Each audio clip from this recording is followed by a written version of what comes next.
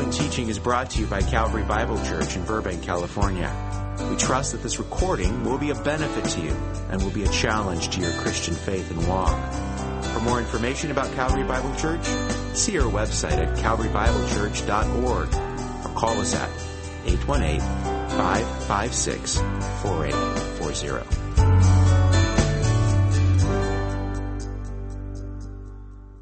Thank you for this wonderful opportunity to hear your word.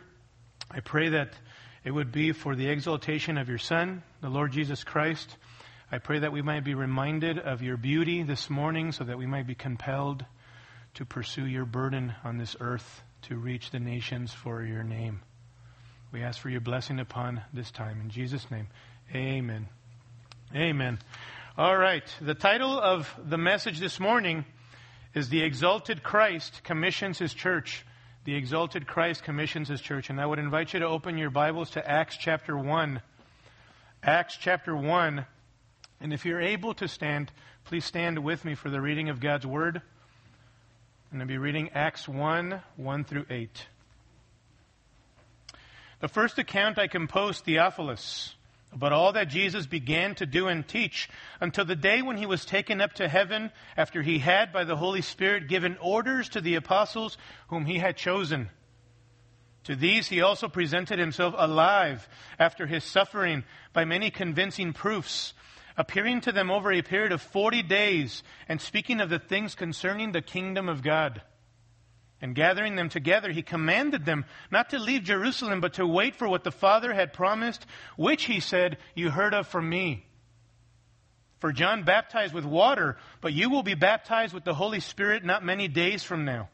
So when they had come together, they were asking him, saying, Lord, is it at this time that you are restoring the kingdom to Israel?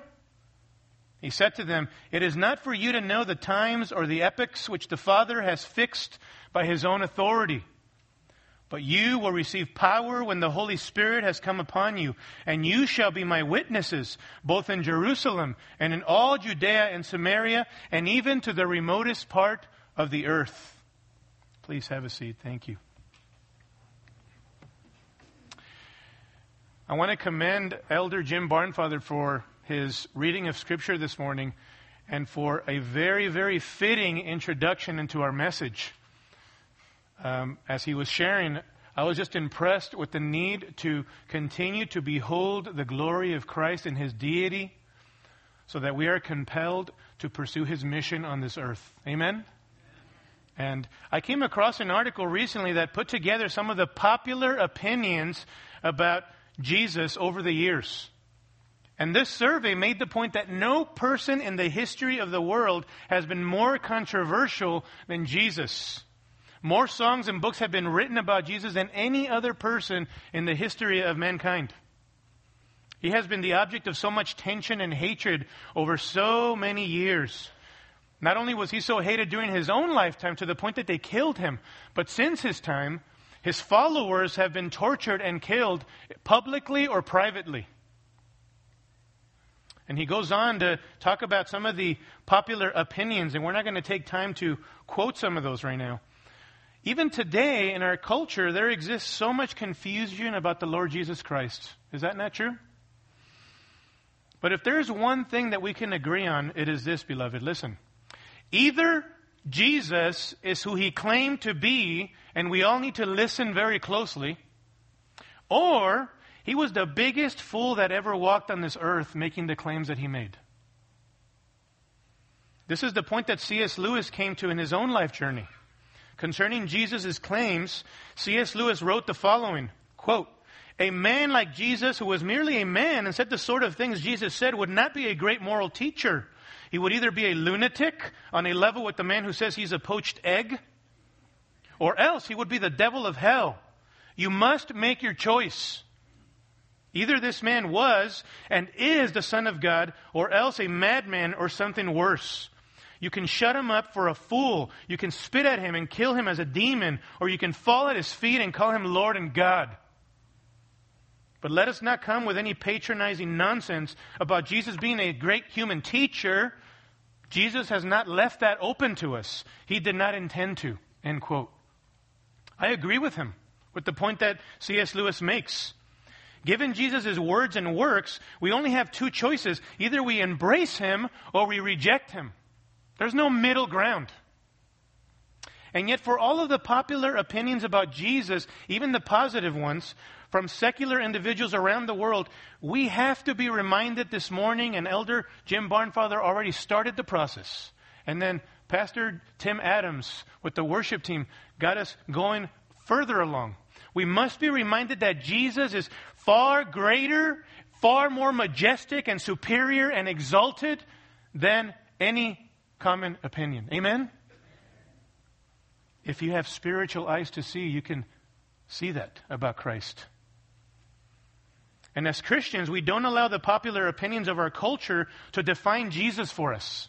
We go to the Scriptures. What does the Bible say about Christ? What does the Bible say about our King? In Philippians chapter 2, we read this: God, the Father, highly exalted Jesus and bestowed on him the name which is above every name, that at the name of Jesus every knee will bow and every tongue will confess that Jesus Christ is Lord, to the glory of God the Father. Amen? Who is this Jesus? Colossians 1:15 says this: He, Christ, is the image of the invisible God, the firstborn of all creation. That speaks of preeminence. For by him all things were created, both in the heavens and on the earth, visible and invisible, whether thrones or dominions or rulers or authorities. All things have been created through him and for him. Christ is before all things, and in him all things hold together. He is also head of the body, the church. The term head signifies sovereign ruler, authority. And he is the beginning, the firstborn from the dead, so that he himself will come to have first place in everything. Christ is the preeminent one, the supreme Lord of the universe. He is the exalted King, beloved. He is our King. And there is no conflict with speaking about Christ's preeminence with God the Father, is there? Colossians 1:19 says that it was the Father's good pleasure for all the fullness to dwell in Christ. And Acts 2:32 says this: God made Jesus both Lord and Christ. So there's no conflict in the heart of the Father in exalting his Son over the church at this stage in redemptive history, is there? You see, if there's one thing we learn about Jesus from the pages of Scripture and the picture that the Bible gives us of Christ, is that we don't worship some wimpy punk figure that our popular culture calls Jesus. Do we? Since Jesus is Lord, we ought to worship him as Lord. We worship the Jesus of the Bible. He is the King of kings and Lord of lords, is he not? We worship the supreme Lord of the church, who has come in the flesh in order that we might behold the glory of God in the face of Christ. That's how Paul puts it in 2 Corinthians chapter 4. We behold the glory of God in the very face of Christ. How beautiful is that? And listen, beloved, since Jesus is the exalted and supreme Lord of the church, doesn't it follow that he should have the last say as to what his church should be about? Yes or no? Since Jesus is Lord, doesn't it follow that our continual consideration would be to keep Jesus' words at the very forefront of our hearts and our endeavors individually and corporately as a church? Beloved, if Jesus is Lord, listen to me. Any human agenda is subordinate or irrelevant in view of Jesus' orders. You see, as Christians and as a church, we can spend so much of our time wasting our time on this earth.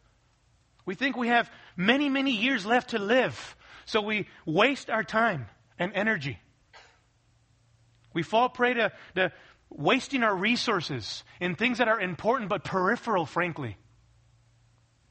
Things like careers and prosperity and happiness in the stuff of life, personal fulfillment and success, personal accolades. These things are not evil in and of themselves, but they are subordinate to the orders of Jesus, the Lord of the church. And at the end of the day, many of these pursuits, if we stop and examine carefully, reveal to us that we are more about serving self than about exalting and serving Christ. Life does not revolve around our agendas, around our selfish pursuits, but around Christ's mission for His church here on earth. That's why we're here. And one day when the Lord returns, He will want to know how we fulfilled His mission here on earth of making disciples as individuals and as a church. He will want to know that.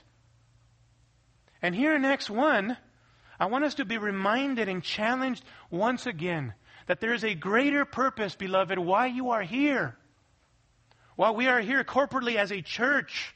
Because in the final parting words of the Lord Jesus to His beloved apostles, we see what is most important to the heart of the Lord Jesus. Have you ever imagined yourself on your deathbed? What would you say to the people that you love the most on your deathbed? What would you say to them? It really allows us to pinpoint our ability to be able to say what is most important, right? If I had my wife and my kids there, I would want to say, just love Christ and serve Him. Please, guys, turn from your sins. Kids, there's nothing better. I've lived life. There's no one better. No one more beautiful than Christ, more satisfying than Christ. That's the kind of message I would give my kids and my beloved wife. And here we get an opportunity to hear what is most precious to the heart of our Lord, our ascended, exalted, risen Christ. What does He want His church to be occupied with here on earth? And if you are a Christian this morning, I want to remind you and help you understand that your Christian life is all about serving His purposes, not your own. Not your own. Acts 1 records the parting words of Jesus and the mission He gave us, that is to be the central focus and the concern of our personal and corporate life. Luke wrote Acts to a man named Theophilus, most likely a high-ranking Roman official. In Luke 1:3, Luke refers to Theophilus as the most excellent Theophilus, which was a typical title when addressing a high-ranking official. And in writing to Theophilus, Luke refers to the Gospel of Luke, his first work, as his first account.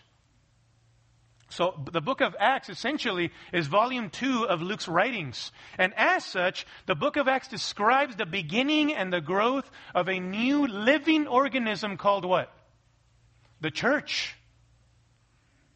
And in Jesus' parting words of Acts 1, I want us to see that the Lord Jesus fully commissioned His church. But as the exalted Christ, He has provided everything that we need to carry on His work. And I want us to see 3 provisions that the exalted Christ gave for His church to carry out her mission of making disciples. 3 provisions we see here in this passage.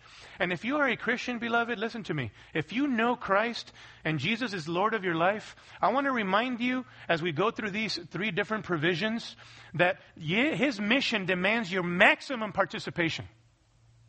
You are not called to be a passive spectator, but a proactive participant of the Lord's mission. Amen? That's why we're here. If you didn't know that, now you do. First of all, we see this. The exalted Christ has provided His church with a glorious purpose. A glorious purpose. And that is to continue His work. We have a glorious purpose. In the midst of all of life's distractions, how easy it is to forget why we're here. And I want you to notice the grand purpose for Luke writing his own gospel. Look at verse 1. The first account I composed, Theophilus, about all that Jesus began to do and teach until the day when He was taken up to heaven, after He had by the Holy Spirit given orders to the apostles whom He had chosen. The first observation that we make from this verse is this: Jesus' ministry on earth was only the beginning. What Luke tells us here is that he wrote his gospel for the glorious purpose of telling about Jesus, about His words and His works, about everything that He did and He taught, the things that He said and how He lived what He preached. In Luke's gospel, we see the ultimate humble servant, Jesus, speaking life-giving words and doing marvelous works, all pointing to the greatness of His person. Jesus was Luke's focal point. But the implication here is that Jesus' ministry is not finished. He says, all that Jesus began to do and to teach. You say, what? Jesus said at the cross that his work was finished, did he not? Yes, his redemptive work is finished, isn't it? Jesus came, perfectly fulfilled the Father's will, suffered and died at the cross, fully satisfying the wrath of God for our sins. He rose from the dead, victorious over sin and death. That was his redemptive work. But the culmination of his kingdom here on earth is not finished yet, is it? He's not done. He's inaugurated his kingdom, if you want to put it that way. But it is not culminated yet. So the second observation we see here is this. The church exists to continue Jesus' work on earth. Jesus' words and his works are to continue. Notice that a transition takes place right before Jesus' ascension in verse 2. Look there. After he had, by the Holy Spirit, given orders to the apostles whom he had chosen. So upon Jesus' ascension, the orders are given, and a baton, as in a race, a relay race, is passed on to the apostles, right? And to others who saw him. And then that baton is passed on to other followers of Christ in the book of Acts. And then other followers of Christ take that baton and keep running with that baton. And we see that by the end of the book of Acts, Paul finds himself in Rome freely, even though incarcerated, freely preaching the kingdom of God and the forgiveness of sins in Christ Jesus. Did they continue the race? Yes. And the baton has been passed on to us. And we will pass on the baton to somebody else. And one day we are waiting for the anchor runner, the Lord Jesus Christ, to take that baton and finish the race. The only difference is that we win. We already know we're going to win. But we're waiting for the anchor of the race, the Lord Jesus Christ. Victory is guaranteed. So the implication here is that Acts will be a continuation of the works and the words of Jesus. And beloved, I remind you, Christ is presently working, is he not? He is presently working. How so? He is saving people by his Spirit. He's restoring people. He's healing broken lives. He's healing people from devastating sins and delivering people from slavery to sin. He's comforting and helping and so forth and so forth. However, he's no longer doing it in human visible form, but he's doing it by his Spirit, working in and through his followers who are who? His church, his body. The church exists for the glorious purpose of continuing the work of Christ here on earth. And if you are a believer this morning, you are part of God's church and part of God's mission. It's not your mission, it's not my mission, it's God's mission, and we get to be a part of it. Amen? However, I fear that the problem is not that you and I don't know that we have work to do. I don't think that the problem is that we've never heard these things. You say, Kempis, tell me something I don't know. This is not very original. Well, I don't want to give you anything original. Otherwise, we would have problems in the pulpit. Right? This is stuff you've heard before. The problem is not you don't know what you need to do. The problem is that we are not compelled and gripped by the person of Christ enough so that you and I are so captivated by the beauty of Christ so as to be compelled by his burden. That's the problem, beloved.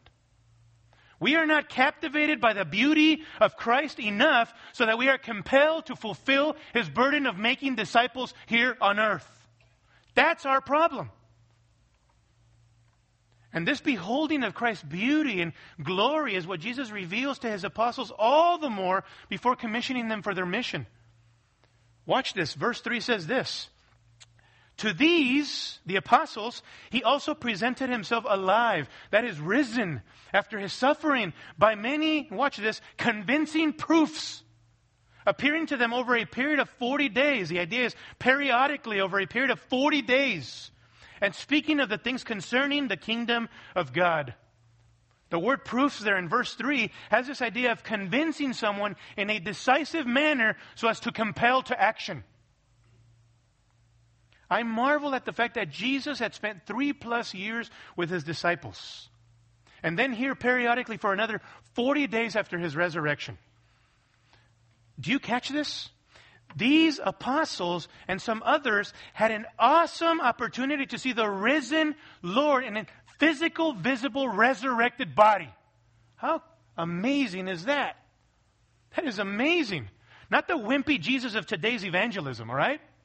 but the risen, majestic, glorious, exalted, and ascended Christ. They had the privilege of beholding the glory of the risen Christ, eating with him and talking with him and touching him. And they would never be the same as the rest of the Acts of the Apostles tells, right? They would never be the same. Common, uneducated people, by and large, who were unskilled in speech, not prestigious or outwardly impressive. But one thing they had is that they were consumed and captivated by the glory of Christ. Catch it. The Lord of the church. And they were compelled to continue his work. I believe that Jesus wanted his disciples to be so convinced and so captivated by his resurrection and exaltation that they had to speak about the ascended Christ. Otherwise, they would literally explode. They were going to preach about a risen, exalted Christ, not a dead one. Not a dead one. And they were going to complete their work here on this earth as long as Christ had them here. And beloved, we have work to do as well. But our problem is not that we don't know that. It is the fact that we don't treasure Christ in our hearts enough so as to find him so compelling that we want to go and fulfill our purpose here on earth. And I submit to you that the greatest need of every person on this planet and every person here at Calvary Bible Church, it is this, that we behold the beauty of the glory of Christ all the more. That is our greatest need.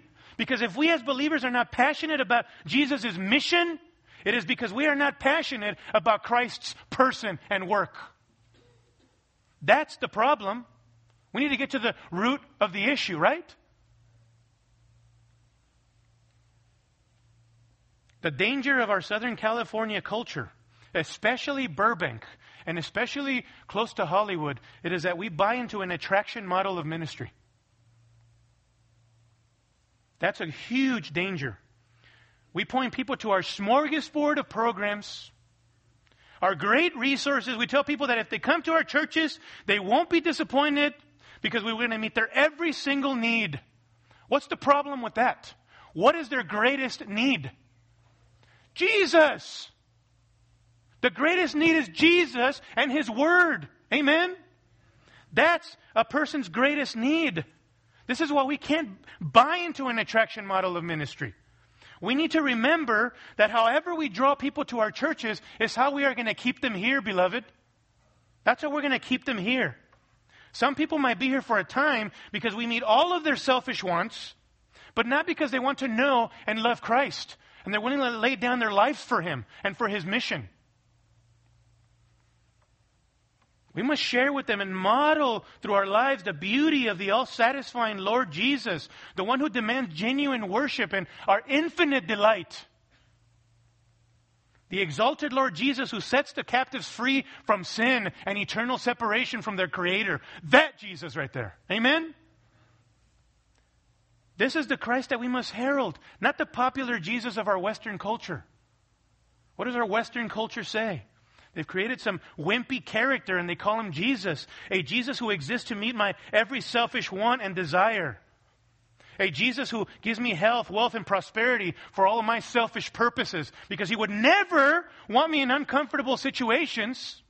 He would never want to allow trials in my life. Heaven forbid that. A Jesus who's a cosmic genie who gives me everything that I want. After all, his greatest concern, he revolves his life around my comfort and my happiness and my fulfillment. That Jesus of our Western culture. We are not about that Christ. We're about the Christ who's high and exalted in the Word of God. Amen? That Jesus. He's not our personal psychologist who exists to always listen to us with our selfish wants and desires, who would never place any personal responsibility upon us. He would never place any demands upon our life that would actually cost us something. That's not the Jesus of the Bible at all. And Christ primarily reveals himself on the very pages of Scripture. See, we don't study our Bibles because it is some mystical book of dead religion, do we? We study the Word of God, the Bible, because it reveals a beautiful, high, and exalted person. But that is where the heart of the problem lies. We're not accustomed to meditating upon God's Word and beholding His beauty and glory in the fast-paced culture in which we live. One believer has made this observation. Quote, "We seldom hear of people talk today about beholding the glory of the Lord Jesus. We seldom hear messages on meditation, and too seldom do we practice this holy art ourselves. People seem to have a horror of being alone for 10 minutes and appear almost incapable of closing the closet door, as our Lord admonished us to do in the Sermon on the Mount, and thinking quietly, without interruption, upon the infinite glories of the Lord Jesus Christ." End quote. You see, beloved, only when we're so captivated by the glory of Christ and so gripped by the Christ of the Bible, the risen and exalted one, and we grow in our knowledge and intimate relationship with Him, then we are going to be compelled to fulfill our mission because we love Him dearly, do we not?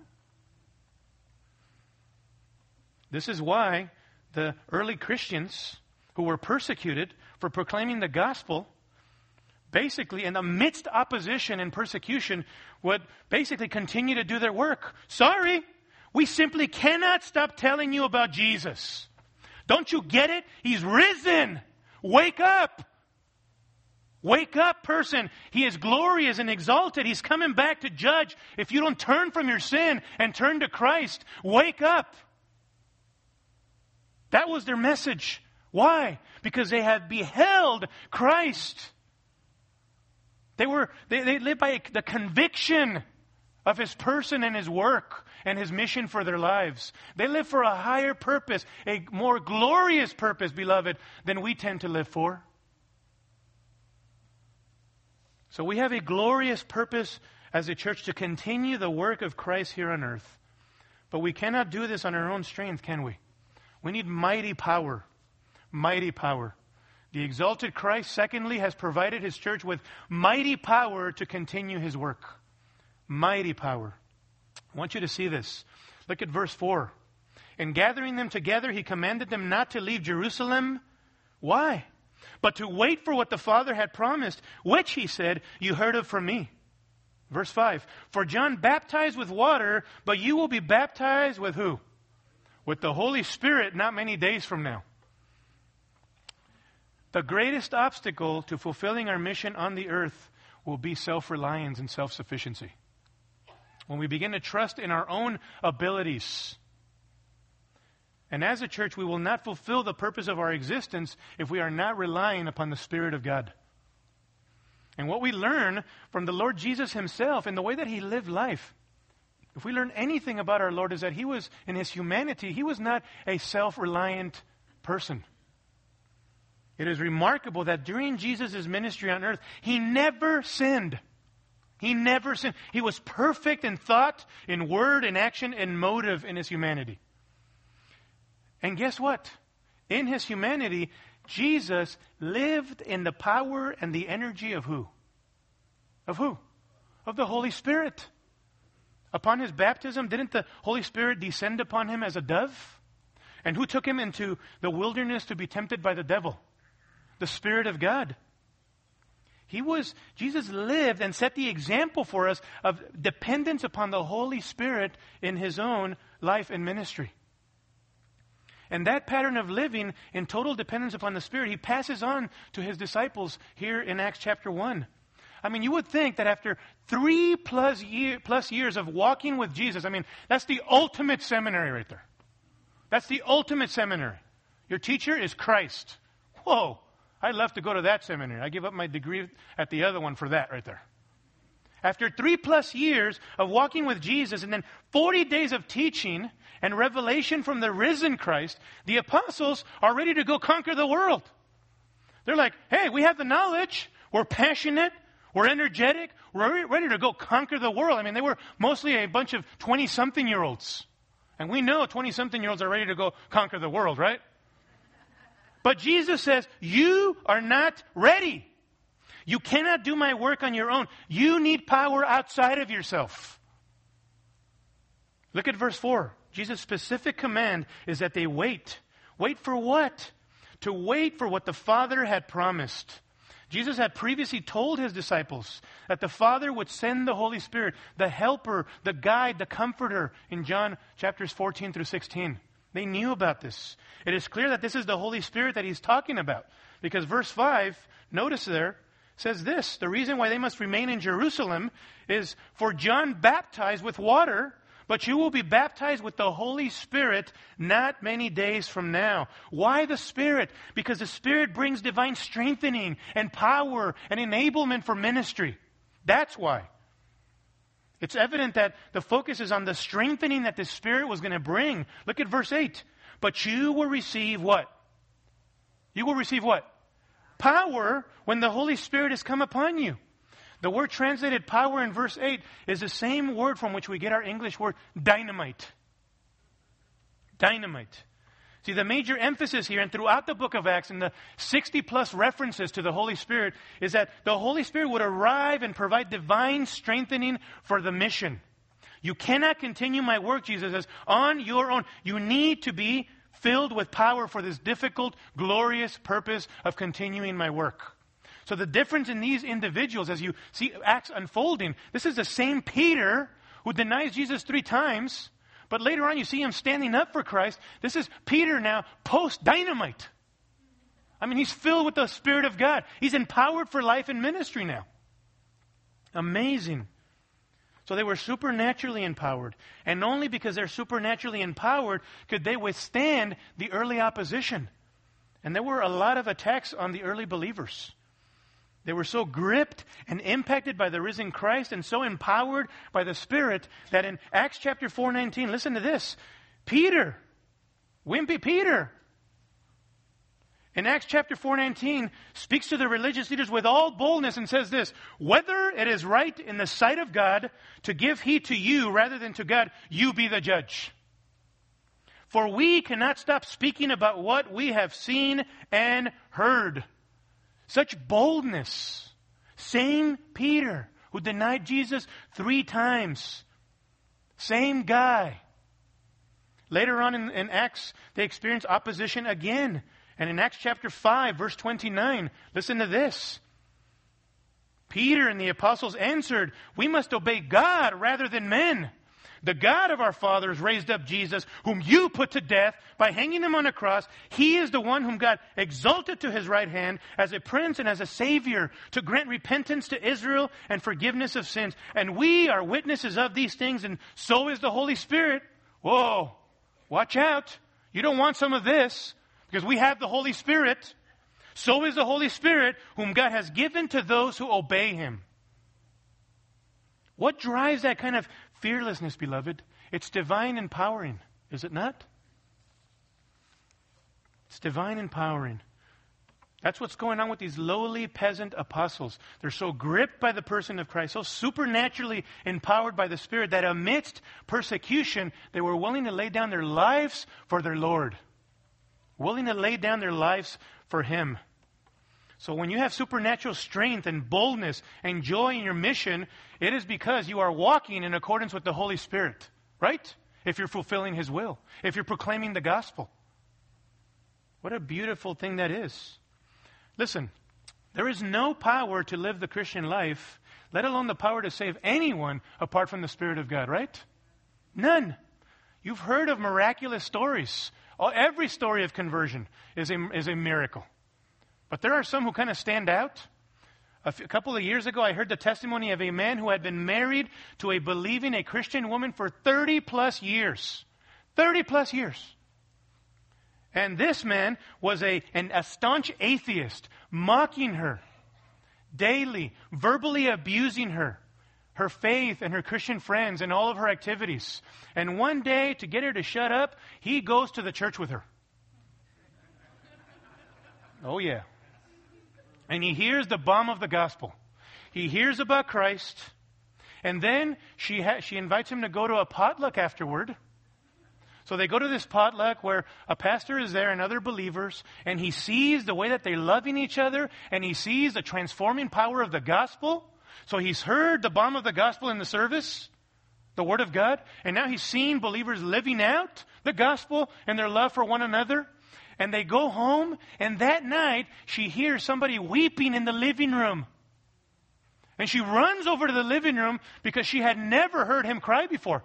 It's like, what's the matter? Why are you crying?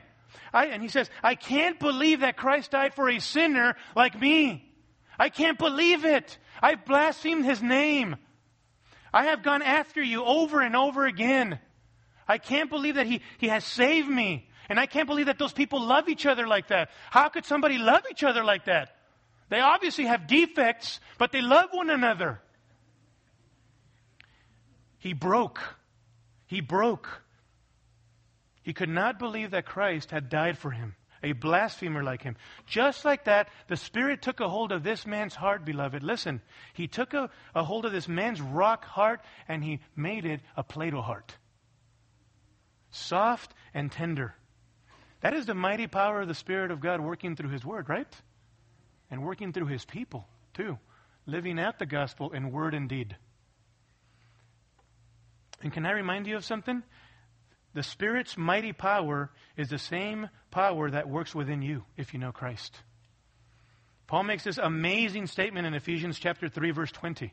He says, now to him, that is God, who is able to do far more abundantly beyond all that we ask or think. I mean, Paul is piling on words here, describing, praising the power of God in his plan of salvation.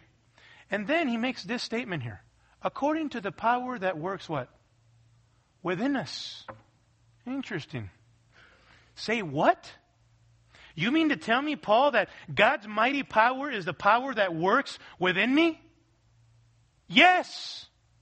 If you know Christ, you have been empowered to overcome sin, to put the deeds of the flesh to death in the power of the Spirit.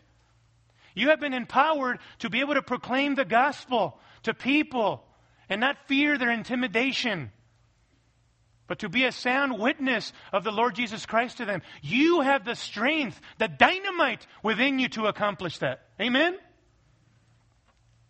If you know Christ. If you know Christ, the Spirit of God has permanently come to reside in you since the moment of your conversion. That's what it means to be baptized into the Spirit. You are immersed into the body of Christ. You come into union with Christ and other believers by the Spirit. 1 Corinthians 12:13 says this, for by one Spirit we were all baptized into one body. Before Acts 1 and 2, the Spirit's ministry was characterized by a temporary empowering of individuals for specific ministry tasks. But since Pentecost, the Holy Spirit, listen, upon a person's new birth, comes to permanently reside in you if you are a Christian. Permanently makes his home in your heart. How precious is that? So that Romans 8:9 says this, but if anyone does not have the Spirit of God, he does not belong to him. Conversely, if you know Christ, the Spirit lives in you and empowers you for ministry, and you belong to who? To God. How beautiful is that? We need God's mighty power, beloved, to accomplish our mission. And that's what the Holy Spirit has come to do. So the question in your life is not, do I have the strength to overcome sin in my life? What is the answer to that? Yes. Yes. In the power of the Spirit, by the guidance and instruction of God's mighty word. The question is not, am I able to fulfill God's purpose and mission of making disciples here on earth? What's the answer to that? Yes, you do. You have the power to fulfill your purpose here on earth, the grand purpose of making disciples for the exaltation of the Lord Jesus Christ. The question is, are we plugging into the divine energy source, the almighty Holy Spirit, by His word and prayer? The absence of a consistent devotion to God in prayer and His word, beloved, means that we are living the Christian life in our own strength and in our own abilities. There's no power for anything at that point. How do we expect to be in tune with fulfilling our mission if we're not listening to God's word, deeply meditating upon it, and communicating with God in prayer? And then responding in loving obedience to His word. Walking step in step with the Spirit of God, submitting ourselves to the Spirit's leading in our lives by loving obedience. So we have mighty power to accomplish our glorious purpose. And thirdly, I want you to see that the exalted Christ has provided his church with a bold proclamation. A bold proclamation. We are witnesses of Christ. Notice what happens here in verse 6. The disciples ask a very logical question. So when they had come together, they were asking him, saying, Lord, is it at this time you are restoring the kingdom to Israel? By this time, the antennas of the disciples would have been fully engaged. This is a very logical, reasonable question. Because according to passages like Ezekiel 36 and others, the Spirit's arrival signified that the Messiah was here. So if the Messiah is here and the Spirit is coming, Lord, then what follows is the restoration of Israel, right? The fulfillment of all the promises God made to Israel and the ushering in of a political kingdom, an abundant blessing upon Israel. Right, Lord? Wrong, says Jesus. Time out. Jesus answers them in verse 7. He says to them, it is not for you to know times or epochs which the Father has fixed by his own authority. This is a very gracious way of saying the timing is none of your business, apostles. The timing of God's restoration of all things belongs only to my Father. He had told them that in Mark 13:32. Only the Father knew the exact times concerning the end of everything. Their job was to simply be prepared and be pursuing his mission. Jesus' response here does not deny that one day Israel will be restored. And the promises of a literal, physical kingdom on earth will be fulfilled in fulfillment of the Old Testament promises, right? He does not deny that. But what Jesus does do is tell his disciples what they need to focus upon now. There is work to do. There is a task at hand. Look at verse 8. But you will receive power when the Holy Spirit has come upon you. And you shall be my witnesses, both in Jerusalem, that is locally, and in all Judea and Samaria regionally, and even to the remotest part of the earth globally. And that third bracket is where we fit in. Yes, this was first and foremost a specific command to the apostles, but as the rest of the book of Acts unfolds for us, it is also the mission of others who follow Christ, right? And us as well. We fit under that third category or locale, even to the remotest part of the earth. As Revelation says that in heaven there will be redeemed from every nation and tongue and tribe. How does that happen unless people over centuries have been preaching the gospel and people have been coming to know Christ? There will be nations there of every tongue and tribe. You see, now that Jesus was on the verge of departing, the kingdom of God was to be the sole occupation of the disciples. He had told them about that throughout his life. And now over 40 days of appearing to them. In verse 3, he says that Jesus had spent much time speaking to his disciples of things concerning the kingdom of God. This was nothing new to them. But this was the heart of Jesus.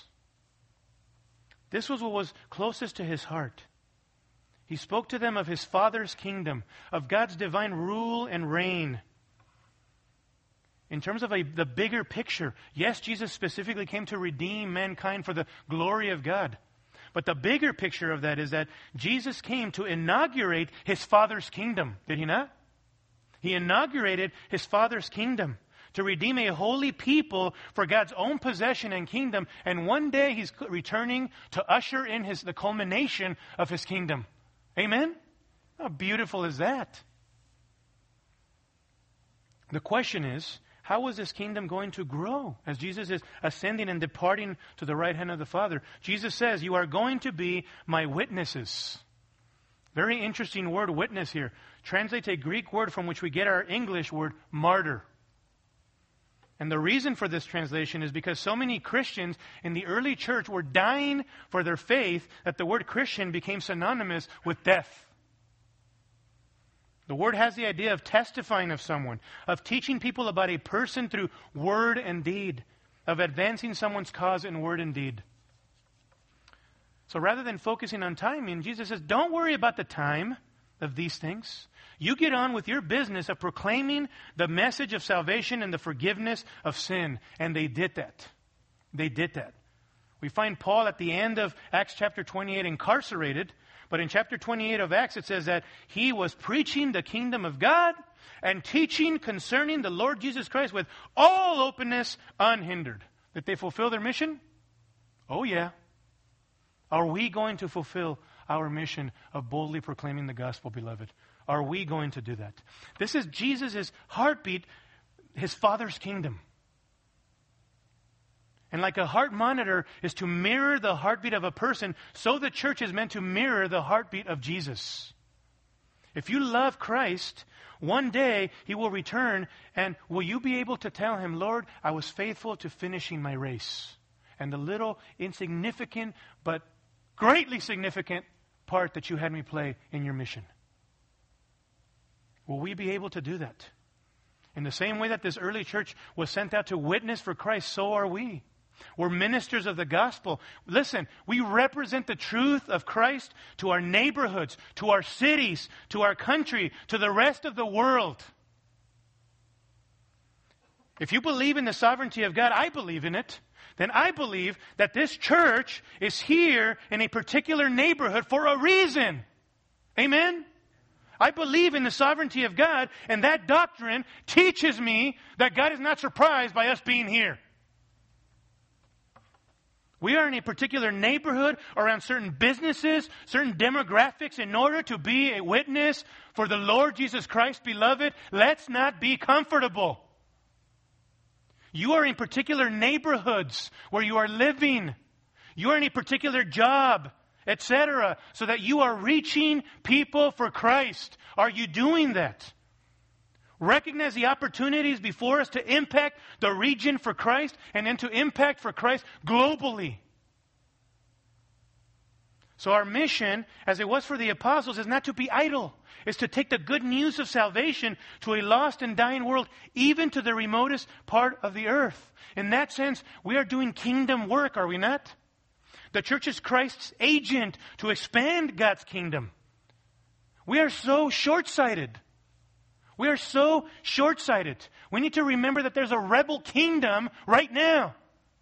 There's a rebel kingdom. And even though the Lord Jesus inaugurated his kingdom and finished his redemptive work, he himself said, my kingdom is not of this world. 1 John 5:19 says, and we know we are of God. The whole world lies in the power of the evil one. So when Christ came, he inaugurated his Father's kingdom by his finished work here on earth. But his kingdom is not culminated yet. He's coming back, and he will want to know, how have we invested ourselves into his kingdom in anticipation of his return? He will want to know that from us. And there is nothing special or innovative about our proclamation. These Christians simply obeyed, and they went out and they proclaimed the message of this God, eternal, sovereign God, who created the worlds and everything in them, who set forth a plan in motion. And everybody is accountable to this Creator God. And there is no one who can love God supremely with all of their heart, soul, mind, and strength. How do they show that? In the sinful actions that they have, in the sinful thoughts that they have, in the sinful attitudes, in the living for self rather than the living for Him. Everybody is a sinner. There is none good, no, not one. There is none who understands. There is none who seeks for this Creator. That's the message that they proclaimed. But they didn't leave it there. They started speaking about the hope of Christ. But God, in His love, sent His Son into the world. He suffered. He fully fulfilled His Father's perfect will, lived a perfect life, died a sinner's death for you, but rose victoriously conquering sin and death for you. So that the cycle of sin and death is broken if you are in Christ. So they gave people the message of the hope of Christ. But they didn't let them weasel out of it. You know what they said? That message demands a response from you. You must repent. God is now declaring through His Son, the exalted Lord Jesus Christ, that everyone must repent. Turn from your sin. Turn from your wickedness, or you will have to stand before the judge and embrace Christ. Embrace Him. All that you are in your sin, for all that He is. Amen? And the message that they proclaimed is when you come to the cross, to Christ, as one pastor put it, when you come to Christ, He gives you two things. One, a cross to die on, and two, eternal life. There is a price for following Christ. It demands everything from you. Everything. But oh, how glorious the culmination of His kingdom, beloved. Amen? How glorious that beyond this life, because of the risen Christ, we have hope. And that hope, as Peter puts it, will not pass away. It is indestructible, incorruptible, and will not pass away, reserved in heaven for you if you are in Christ. What a beautiful, beautiful reality. That's the gospel message that they proclaimed. We don't do anything innovative here. We don't. We are following in a long line of servants of the Lord Jesus Christ, seeking to rescue people from the domain of darkness, being instruments of that. God is the one who rescues people from the domain of darkness and transfers them into the kingdom of His beloved Son. See? We have the privilege of being a part of that. So what I'm asking you is, are you burdened for the lost? Are you burdened for Jesus' mission if you love Him?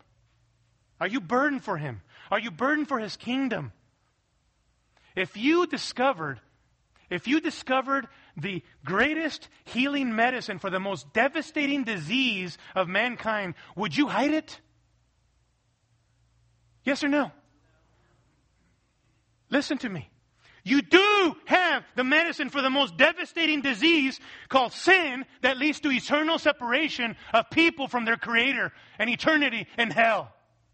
We do have it. Why are we concealing the message, beloved? Why? Jesus builds His church. I believe in that. I believe in the sovereignty of our King. I believe that He's the one who brings fruit forward in His church. But we are the instruments, the means by which He does that, are we not? In the power of the Spirit. That's what Jesus' followers did. They mobilized. They proclaimed Christ resurrected. They used every opportunity to share the compelling message of Christ, that perhaps some would see the beauty of Christ and join His mission. Let's not cop out of our mission of making disciples by punting it off on God's sovereignty, okay? We have a responsibility under the sovereignty of God to be as aggressive as we can be, proclaiming a genuine message of repentance and the forgiveness of sins. And that's what we see these servants of Christ doing. The problem is that we are so busy investing ourselves into our little kingdoms, are we not? Rather than God's. The kingdoms of comfort and convenience. We are so fearful of even inviting people into our homes for fear that we might get a little dirty. Really? We are so afraid of inviting people into our cliques, into our gatherings, for fear of getting a little dirty. Too many of us are more busy building our little kingdoms here on earth, beloved, than living to ensure the American dream. Let's not become content with an us for no more mentality. Let's not become content with believers transferring in and out of churches and trying on churches like they're an old pair of shoes. Are we growing because we have church transfers? Or are we growing because there are new converts here at Calvary? Are there baby believers coming to know Christ, and then we're taking them and starting to feed them the milk of the Word and growing them? Are we making disciples or not? Are we burdened for the unconverted? Our hearts are too earthly, beloved. We are so divided. And if this is you this morning and you're convicted by this, I would remind you of Jesus' warning in Luke 12. Beware and be on your guard against every form of greed, for not even when one has an abundance does his life consist of his possessions.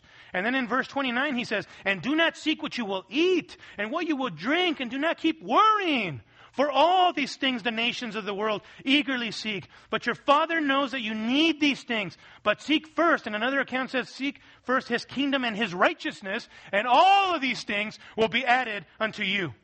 Whose kingdom should we be investing ourselves into? God's kingdom, not ourselves, beloved. Not ourselves. And listen to me. The bold proclamation of the gospel is not optional, is it? We are under orders.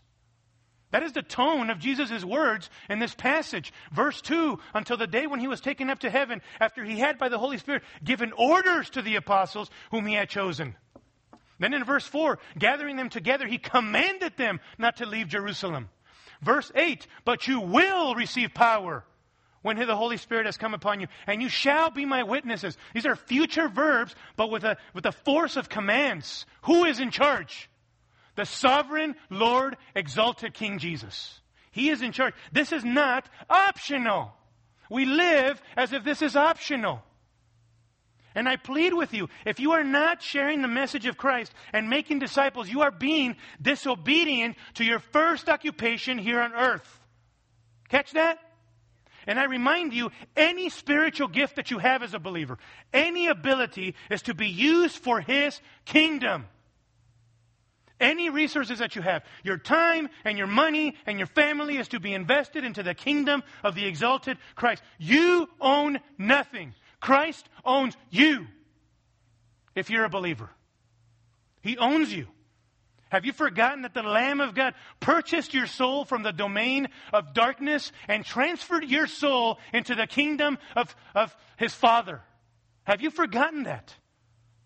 So that you and I are invested into the kingdom of God as instruments for His use. So we don't exist for ourselves. We exist to exalt Christ. And everything we have belongs to Him, beloved. And we better realize this sooner or later before God yanks it out of our hands. Takes it away from your hands and says, the reason why I'm taking this away from you is because you have been hoarding your abilities and your gifts and your resources and not investing them into my kingdom, which is the reason why you have them. Everything we have, everything that we have been given, beloved, is for advancing the kingdom of God. Everything. Everything. We have to get to work. All the more. And those of you who have been working, praise the Lord for you. Excel still more.